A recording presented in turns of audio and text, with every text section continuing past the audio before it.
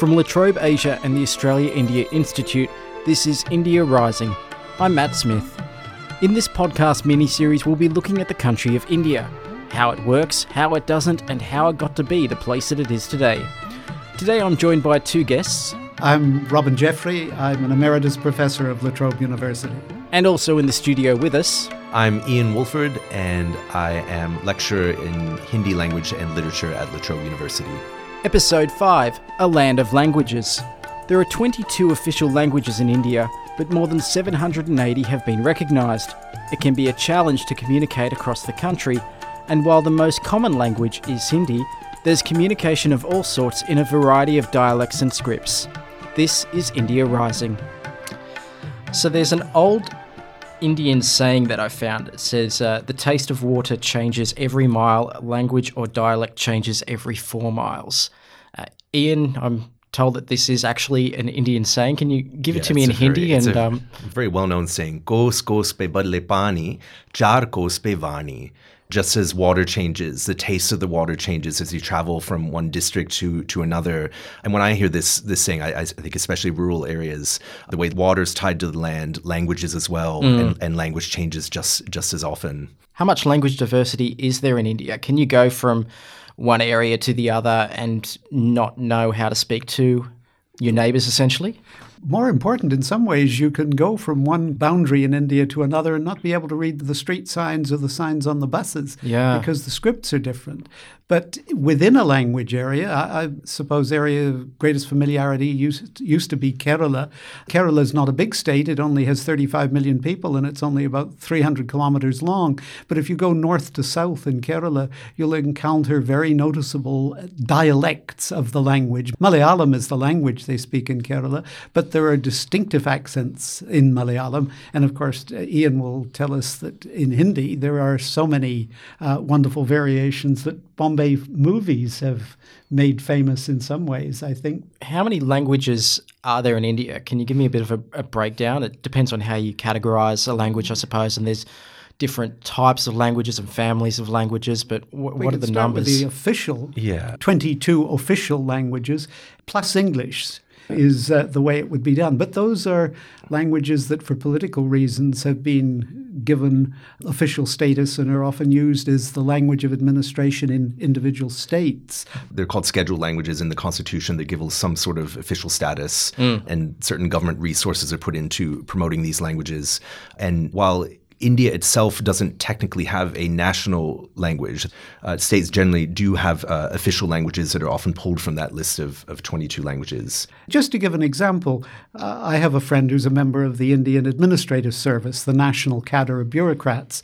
He was born in Tamil Nadu, so his mother tongue is Tamil. He was educated partly in English. He got into the Indian Administrative Service through competitive examination, where he had to have Hindi, and he was deputed to the Gujarat cadre of the service, the state of Gujarat. So he spent a lot of his career minuting and reading minutes in Gujarati. So he can work in 4 scripts and 4 different languages. And that wouldn't be uncommon amongst people of that kind of all India background and all India needs in the way they communicate with people. But are the languages substantially different, though, from each other? If we're talking about Malayalam, which is the language that Robin has mentioned, and Hindi, which I work in, they're not only substantially different, there's not really any way to compare them. They're completely different language families.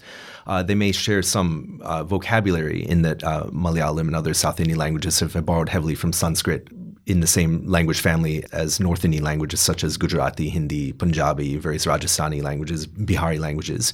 But in terms of their grammar and whatnot, they're completely different. And across India in general, you've got 780 catalogued languages. I'm happy with that number. If a linguist came out to me and said that there's 3,000 languages in India, I wouldn't have any basis to argue with that number either. Certainly the number of 22 in the Constitution doesn't cover all of India's languages, even if you just started counting them easily. So 780 sounds fine to me. Yeah, second only to Papua New Guinea. I believe that, yeah. I see.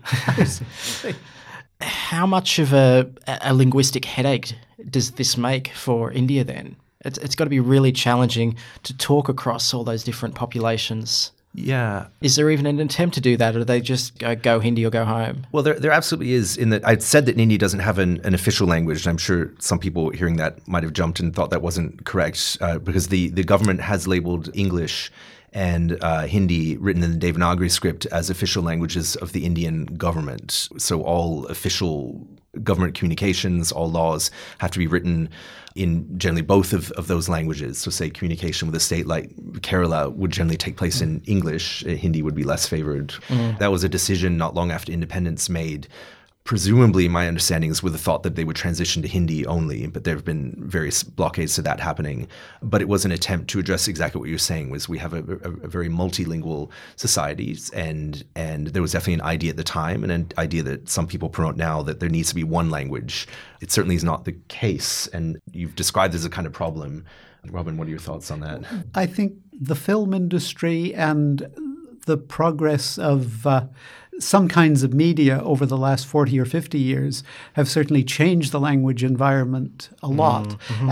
I think the popularity of Hindi film and Hindi television serials has enabled it to break out of areas which were its traditional homeland and be understood and perhaps even appreciated more in the south and in eastern India, where Bengali ruled in eastern India. In the south, there were the great Dravidian languages. Modern media have changed some of this because Hindi has been the dominant language for entertainment. So much has been invested.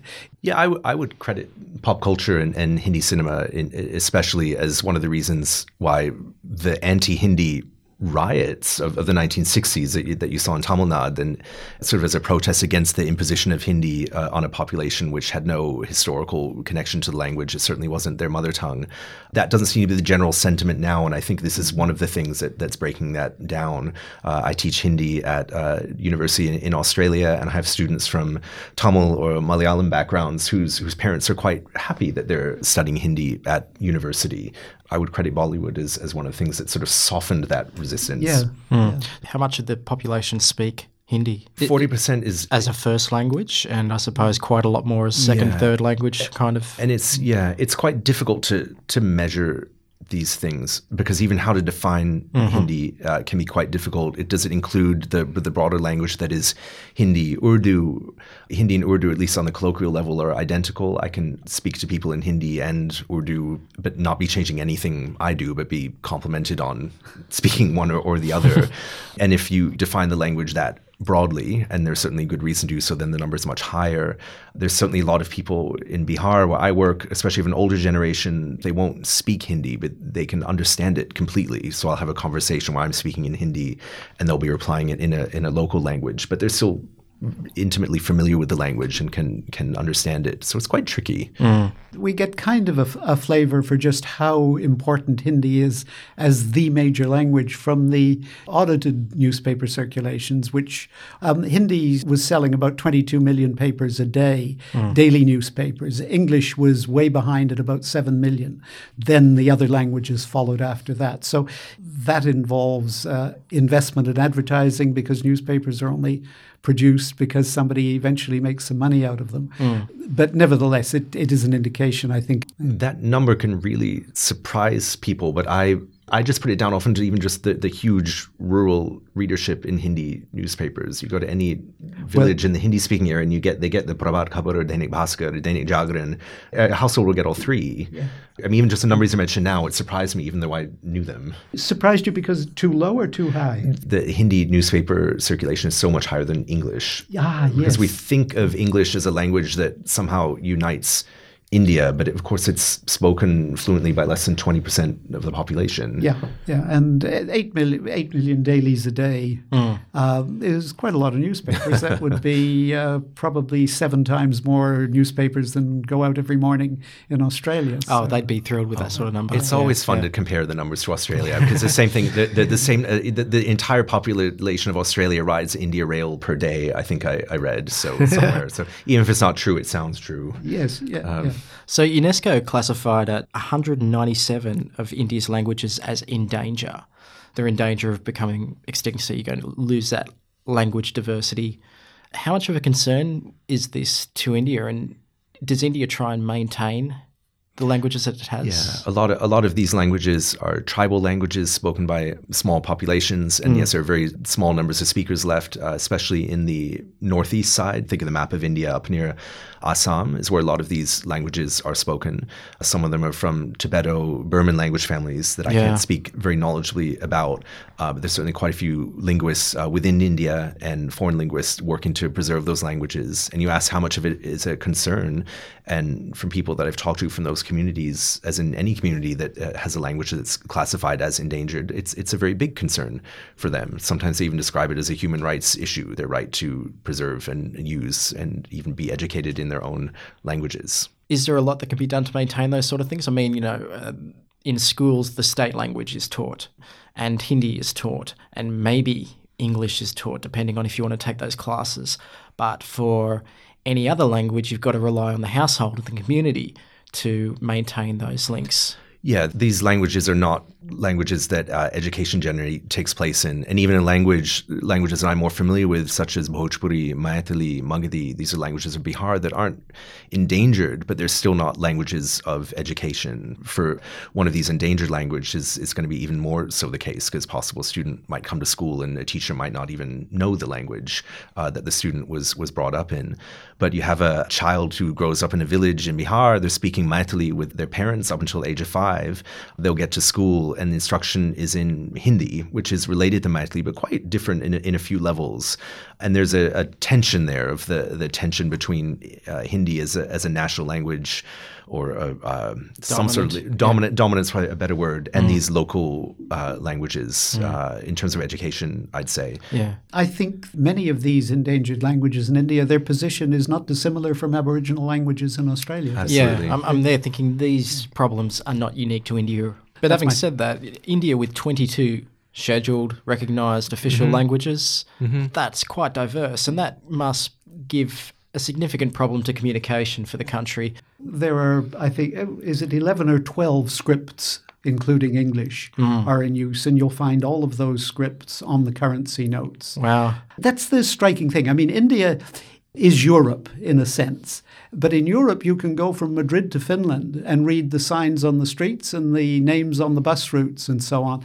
But in India, if you go from Trivandrum to Kashmir or to Shillong, you're going to have to read about 5 different scripts before you get from one place to the other.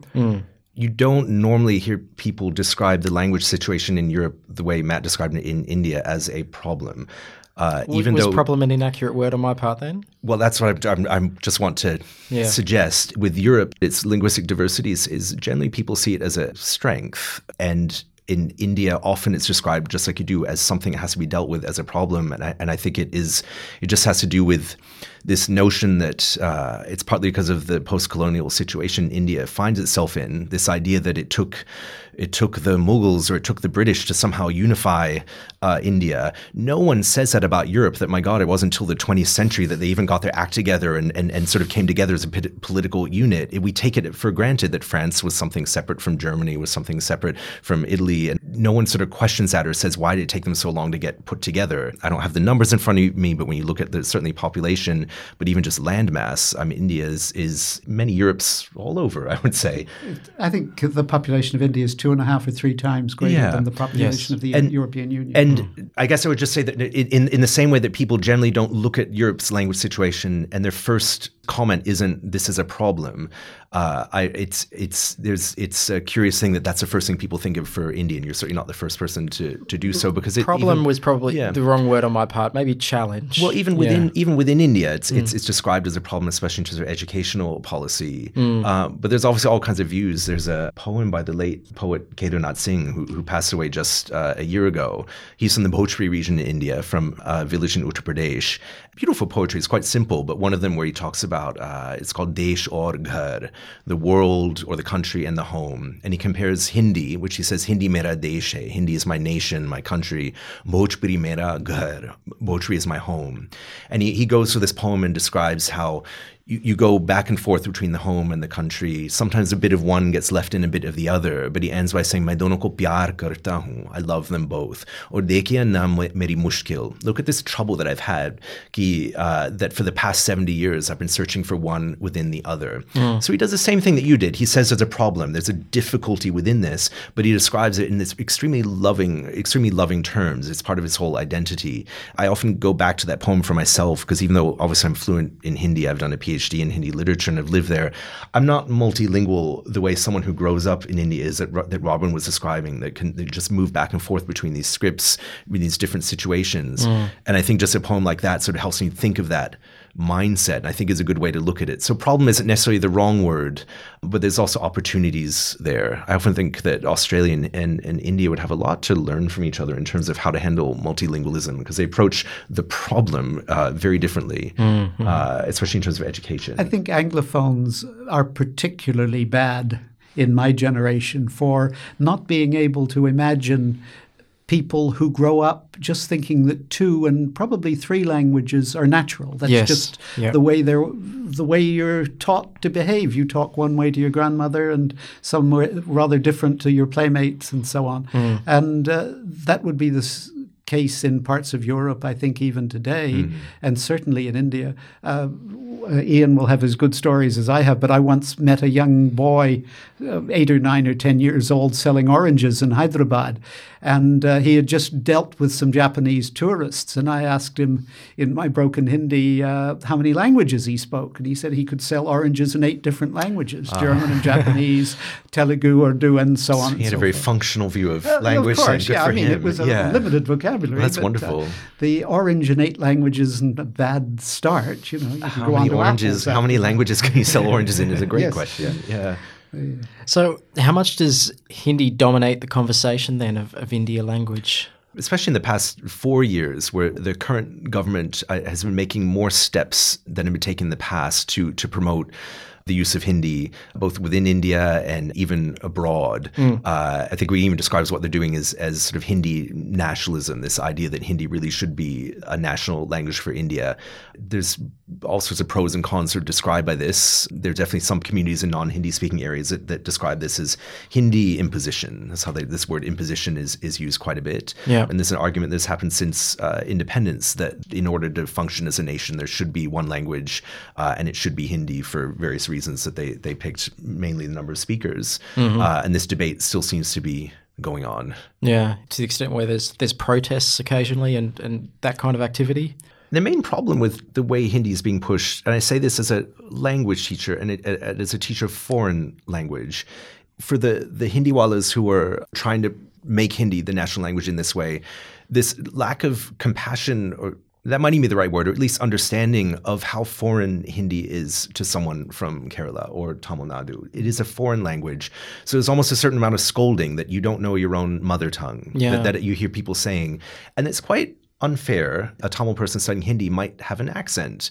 They might not be completely fluent at first. But if there was a better understanding within India that this is a foreign in a certain way, and this is one where I feel like language teachers outside of India could sort of just help with the idea of reminding people that there's nothing inherently Indian about Hindi in that it is a language like any other language. It's not something that runs in your blood. And this might even be controversial to some people, but it is. But I say this as someone who's seen people from all sorts of countries, all sorts of backgrounds learn the language, and that someone from a non-Hindi background learning it is putting in an effort. They may be willing to do it, but I think a bit more understanding and compassion of the difficulties involved in language learning would help that. The other thing I think to say is that the other major languages, the dozen or more major economic languages, languages in which material is produced, newspapers, books, and so on. Yeah. These languages are very, very substantial. I mean, Malayalam speakers are 35 million. Well, that's 10 million more potential buyers of Malayalam books and periodicals than we have in the whole of Australia. Exactly. Tamil, Telugu, all the South Indian languages are much greater than that. So there are huge markets here, and markets, of course, help to sustain languages by sponsoring the written and acted and sung products of language. not just markets and products, but the languages you've named. It's hard to forget because of the sheer number of people we're talking about. Tamil, Telugu, Kannada, Malayalam, languages with centuries-old histories, just literature that would blow your mind. You could spend your whole life studying 10 years worth of literature from one of these languages and not even touch the surface of it. These are global languages spoken around the world. These are substantial, important things and it's hard to remember that, I think, because of that Europe-India comparison. We sort of imagine, they're just sort of languages stuck there in India. It's like, no, these are essence of culture in of itself. Indeed. And I gather, Ian, you may have already read it or at least seen reviews of it. There's a book come out in the last year or so by a wonderful scholar called David Schulman. Yes. On the history of Tamil language. It's a brilliant book. Which will perhaps play a part in achieving what Ian's suggesting, which is to develop a greater sympathy for the richness of India's languages within India itself. Scholars from outside, like Schulman, have understood that for their whole careers. But for a popular understanding within India itself, it will be good if others begin to appreciate the richness of their fellow citizens' mother tongues. Well, you identified that there's a number of different Indian scripts that you have for these languages. So how has the printing industry coped with this amount of diversity in languages, and has it influenced what's being printed and what knowledge there is out there? And I suppose, has language influenced how the printing industry's worked in India? Well, again, it comes back to economics, but it has indeed, because the Indian scripts are more intricate than the Roman script that we're accustomed to. Indian scripts are also perfectly phonetic. Would that be pretty close to? Yeah, the scripts are not alphabets like Roman script. There's, I think, syllabary is the correct term. It's a term I've seen somewhere. I should know better. But yes, if you have a character in Devanagari script, which is one I know best, there's only one way to pronounce it. Yes, yeah. Unlike English, where you put PH together, and what does that mean? English, phosphorus? Yeah, the Roman script does not suit English language well at all. But this was a huge problem for printing, because modern printing, as we know it in the European world, depended on movable metal types. And to make sufficient number of movable metal types to do justice to the sophistication of Hindi would have taken probably 900 different little jelly molds with an individually different character in each of them to make a full case of Hindi scripts. Very expensive, very finicky to do. Is there simplified Hindi? That's right, and certainly that was true of Malayalam. The difference has come in the last 40 years with offset printing, where it's not metal pressing against paper. It's a chemical process that transfers an image to a running sheet of paper, and the computer. And that's helped to transform the publishing industry in all these languages. You see a huge explosion of all Indian language newspaper and periodical publication from the late 1970s into the 80s, and then it rockets up in the 1990s. Well, and just a logical extension of that, in the last 5-6 years, you see just how much more easy it is to use various Indian languages online, and Google and Twitter and all these things, they've given all this language support. When I started typing things, Microsoft Word, at least on the Mac, had very limited support. Now I can do all kinds of things. Not that it matters, but you couldn't do hashtags in Twitter in Hindi before. They've added support for that, presumably because there's money in this in some place. So we're seeing just an explosion of language activity happening now, much more easily. And I think for the last 10 or 15 years, it's been possible even on an old-fashioned with a 9 keys brick. Yep. Yeah, an old-fashioned brick. You could type SMS. You could SMS even in Hindi script, although generally people favored Roman script for that, even if they're writing in Hindi. That's changing now. I'm seeing a lot more people working online in Devanagari script because it just feels natural and it's enjoyable and it's what people are used to. Well, I think even 8 or 9 years ago, it became possible to SMS in Oriya.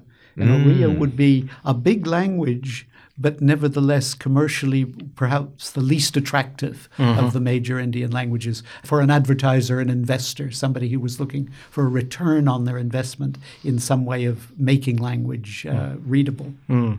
What is the reception like of Hindi and Indian languages at large outside of India? Is there an appreciation of it? Is there, I know I've got a biased audience here. Is there an understanding of it? let's say just from the perspective of Melbourne, which I only know for the past 4 years. So the obvious place that people look is the Indian community within Melbourne. And you get various literary and poetry societies. People get together, they recite poetry, they write poetry. And there's a very active, lively several groups within Melbourne that do that. And then from the other side that I know very well is obviously from the education side. As a lecturer in Hindi, I teach students. Most of them, certainly in the first year class, are from non-Indian backgrounds, and they're often very excited to start learning the language. So there's definitely an appreciation there. Why are they learning Hindi? Oh, we get all kinds of reasons. My favorite students are the ones who just saw that the university offers Hindi, and they think that looks neat, and they don't have a reason other than they just showed up. And that's good. They're often my favorite to work with, because I think that's the best reason to go ahead and study something when you're at university. Some of these students are often they'll be studying sciences, they'll be studying law, they'll be studying something where language isn't necessarily an obvious choice for them, and they weren't thinking of it. They thought, well, I have an elective to fill, I can do something, let's see what that's about. Excellent reasons. And is there enough attention given to Hindi and Indian languages? You say that you teach it, but that's a very rare thing in Australia. There's not a lot of universities that teach Hindi, is there? No, and there's 2 universities in Australia that offer degree programs in Hindi. That would be Trobe University in Melbourne, and the ANU, Australian National University, has a fantastic program in Hindi and also in Sanskrit. Yeah. Generally, other than that, there aren't any, not just in Hindi, but any other Indian languages. It's very difficult at the university level to get any trainings, but Robin might be able to talk more about how that came to be. Well, it's never been easy to get Asian languages taught in Australia. It's been difficult in all areas, and it's not getting any easier, which is paradoxical in some ways, except perhaps for Chinese, where parents think that if their children learn Chinese, that may give them some advantage in the world we're moving into. Do you think that this is something that needs to be addressed? I'm not so much talking exclusively about higher education, because you mightn't want to burn too many bridges by talking about that, but just in education or amongst Australia as a whole, that we should be more aware about Indian languages, or at least about Hindi.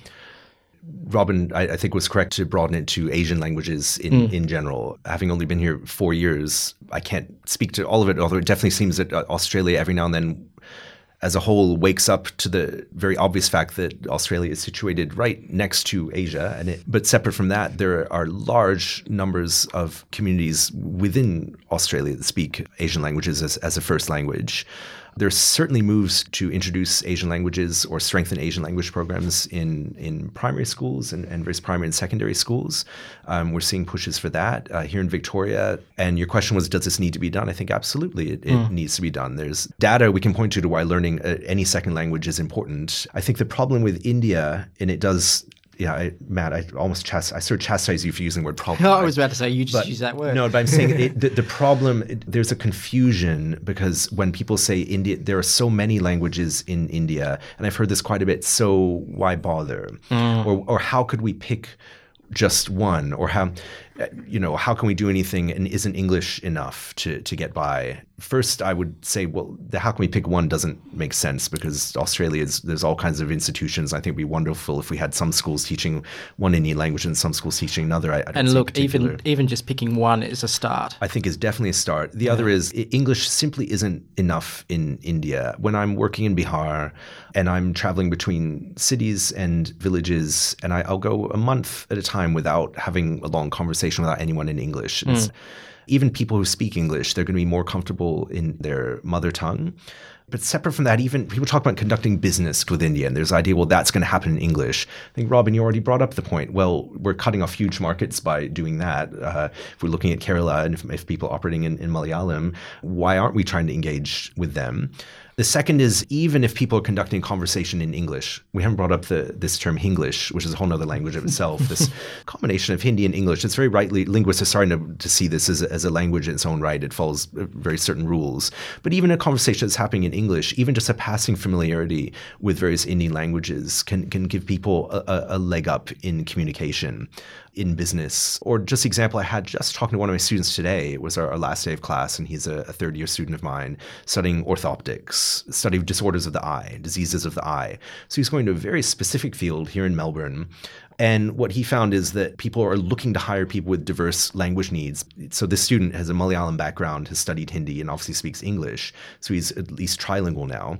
He's sitting with a patient who is fluent in English, but they're from India, and they don't know how to say something like, I have cloudiness in my eye. So they revert to Malayalam or Hindi to explain that. How would you say that? If you were learning a language, that's not something you're going to learn right away.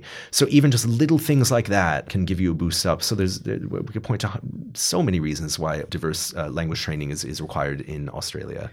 Maybe on a very simple level, if I want to drag it down to here, it sounds like a very beautiful language to learn, Hindi. And I imagine that there's a lot of different diversity and a lot you could learn just by simply being able to understand more of it. This is the reason to learn any language. This is the reason to learn one of the endangered languages that you talked of that may only have a handful of speakers. It's why I have my students read poetry, because it actually keeps them going. It shows you what the creative potential of a language is, and it helps us think about our own language.